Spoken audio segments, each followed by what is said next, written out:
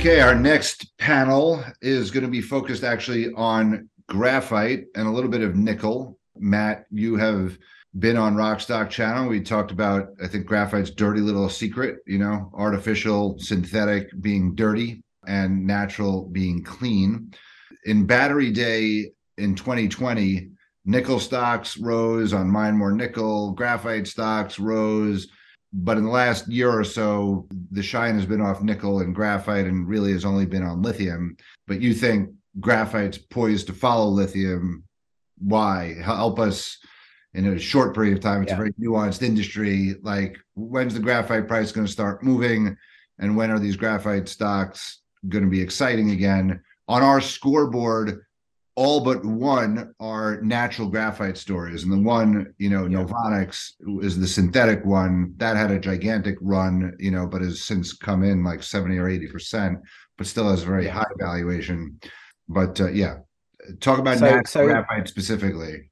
Yeah. I mean, one of the things that I think people don't understand, because graphite's not a globally quoted price, is that Chinese graphite prices have already been running for probably the last 6 months or so, with a possible a small sort of out in December, January. But flake graphite price has been very strong in China over the last 6 months or so, and even spherical prices have been pretty robust as well. So we have a situation in graphite where it's very much a two-level industry. If we push artificial / synthetic graphite to the side and we focus on the natural flake, and the reason that we focus on the natural flake is that it's going to be a real struggle for the artificial graphite industry to really catch up with demand.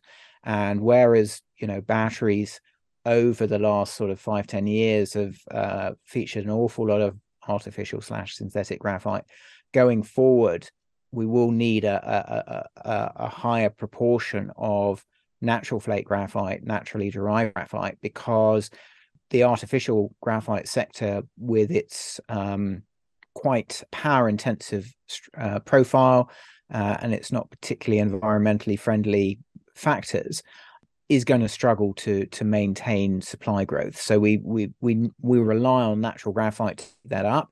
And if we look at the industry, what we've got really is two tiers. So in the first tier, you're mining the natural graphite out of the ground and concentrating it to a 94-95% concentrate grade. And then in the second tier, you're purifying that, micronizing it, and then forming it into spheres to be used for battery grade, so anode grade material.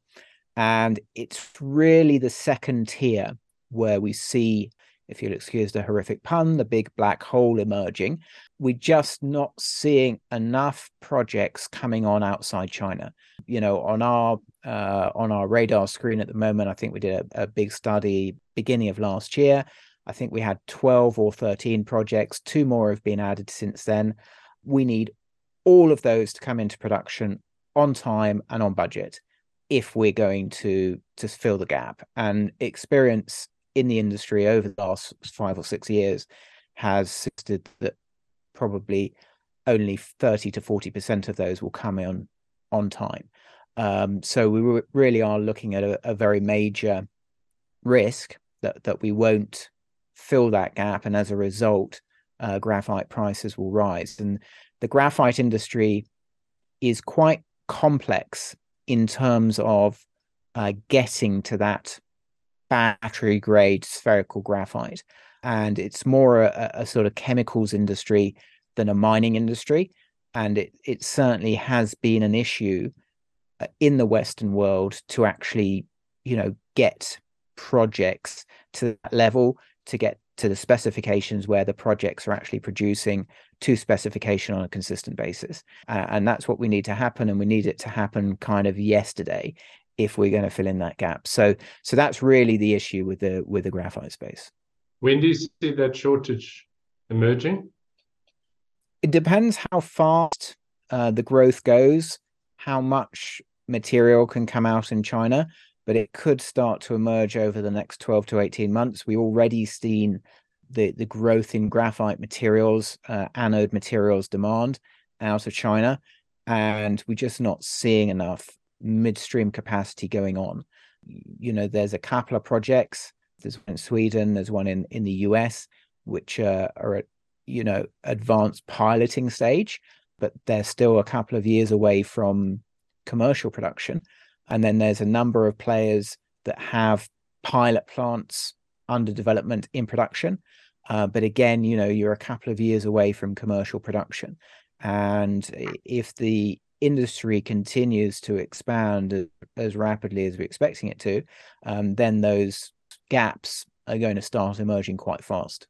I'd like to ask, we had Jigar Shah on the program, and they just loaned money for the processing of Syra, has a Mozambique flake graphite mine, and then in Louisiana, they're doing the processing.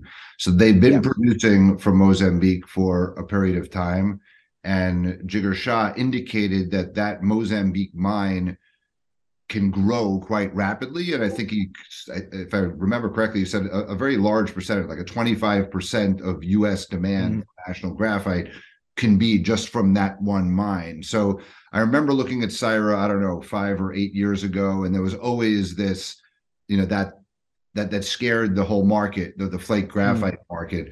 So a question on that, but also a question when I think about flake graphite kind of being like spodumene, right? Can you sell I think Syra is selling to China for now, before it's going to be redirected here. So is there scope for just flake graphite mines without going downstream into either spherical or coated spherical? Okay. So second question first. Yes, there is. And, up till sort of 2 or 3 years ago, anode material or flake graphite for anode material was a very small percentage of the graphite industry. There are many other major applications of graphite that are key industrial applications in the world. So yes, there is demand for that, but obviously as we ratchet up upstream supply for the anode industry, we do run the risk that we start to overload those industries or those applications. The way that we look at flake graphite is we divide it up into size baskets. So really in the past, the focus of graphite mines has been on very large basket sizes, jumbo and super jumbo. And these have very, very specific applications in industry. Now, the focus for the anode materials industry is really on the small to medium flake size. So that's the sort of projects that we're trying to maximize here. And as we bring those projects on, they will be producing material in the jumbo and super jumbo and other flake sizes. So there is the risk that as you ratchet up production, you're overloading the other applications of graphite. So, I've said, and I've said on many occasions, we don't have a shortage of upstream graphite assets in the world. There is a fair amount of upstream graphite assets. The shortage is really in the midstream space, insofar as you're transitioning out of being a mining asset into being a chemicals asset, that you've got to produce this stuff to spec on a consistent basis. And it's complex. It's very, very complex. And that's really where we're coming up short. And the Syra downstream asset in the US was one of the 2 assets I cited as being in the advanced sort of piloting stage, almost in the demonstration plant stage at the moment. And there's one other asset in Sweden which is quite an advanced stage, but apart from that, everybody else is kind of at the pilot plant stage, and you're probably talking maybe 2, maybe 3 years away from commercial production. And as we found in the lithium space, starting up the asset isn't enough. You have to get to a point where you're producing to spec over consistent basis, and that's the issue that takes time. So that's what makes it complex. It's not enough to be producing spherical graphite. You've got to be producing spherical graphite to the right spec and with the right physical and chemical properties. Okay, well, this is Canada Rocks. So we do have one company, two projects, Nouveau Monde, which Matt, you have graciously agreed to interview because your knowledge of graphite is top notch. And I remember 2 years ago, I read a note that you had written, which was kind of like Graphite 101. It was like a 50-page note. I think that's on your website also for free. And if anyone is watching this that wants to dig deeper into graphite, I encourage you to look for that publication. Before we move on, just nickel. What any thoughts? How high can the nickel price go? Was a program we did last year, but I want to talk more on the, there's dirty graphite, and then there's clean graphite, but there's also dirty nickel, and clean nickel. So if you could just talk about that aspect of the nickel market, and we'll conclude on that. Yeah, I mean, I think it's very interesting. I mean, when you look at the graphite industry, one of the attractions of the Quebec assets, the natural flake assets, is from an ESG point of view that if you use thermal purification, it can be driven by hydroelectric power. So that's an awful lot cleaner, is an awful less carbonate or awful lot less carbon intensity. And for instance, if you use thermal purification in China, where the grid is 70 to 80% powered by hydrocarbons. And I think it's very similar to the sort of situation that we see in nickel. I mean, one of the problems that we're seeing in nickel at the moment from an ESG point of view is that a lot of the growth in nickel supply is going to come out of Indonesia. It's laterite nickel. It's going to be made into nickel pig iron by smelting a very intensive pyrometallurgical process, which uses a lot of power. And the Indonesian grid is primarily coal as well. And then there's another process which again uses a lot of power to take it up to cool intermediate products.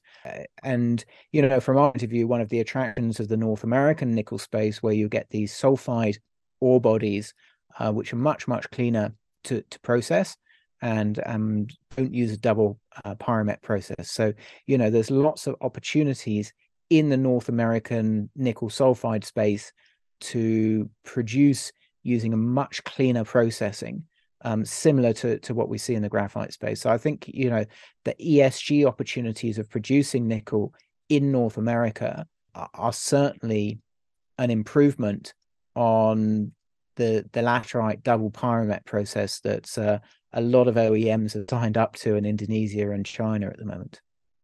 Awesome. Thank you very much, Matt, and look forward to having you interview some of our companies later in this conference. Thanks a lot.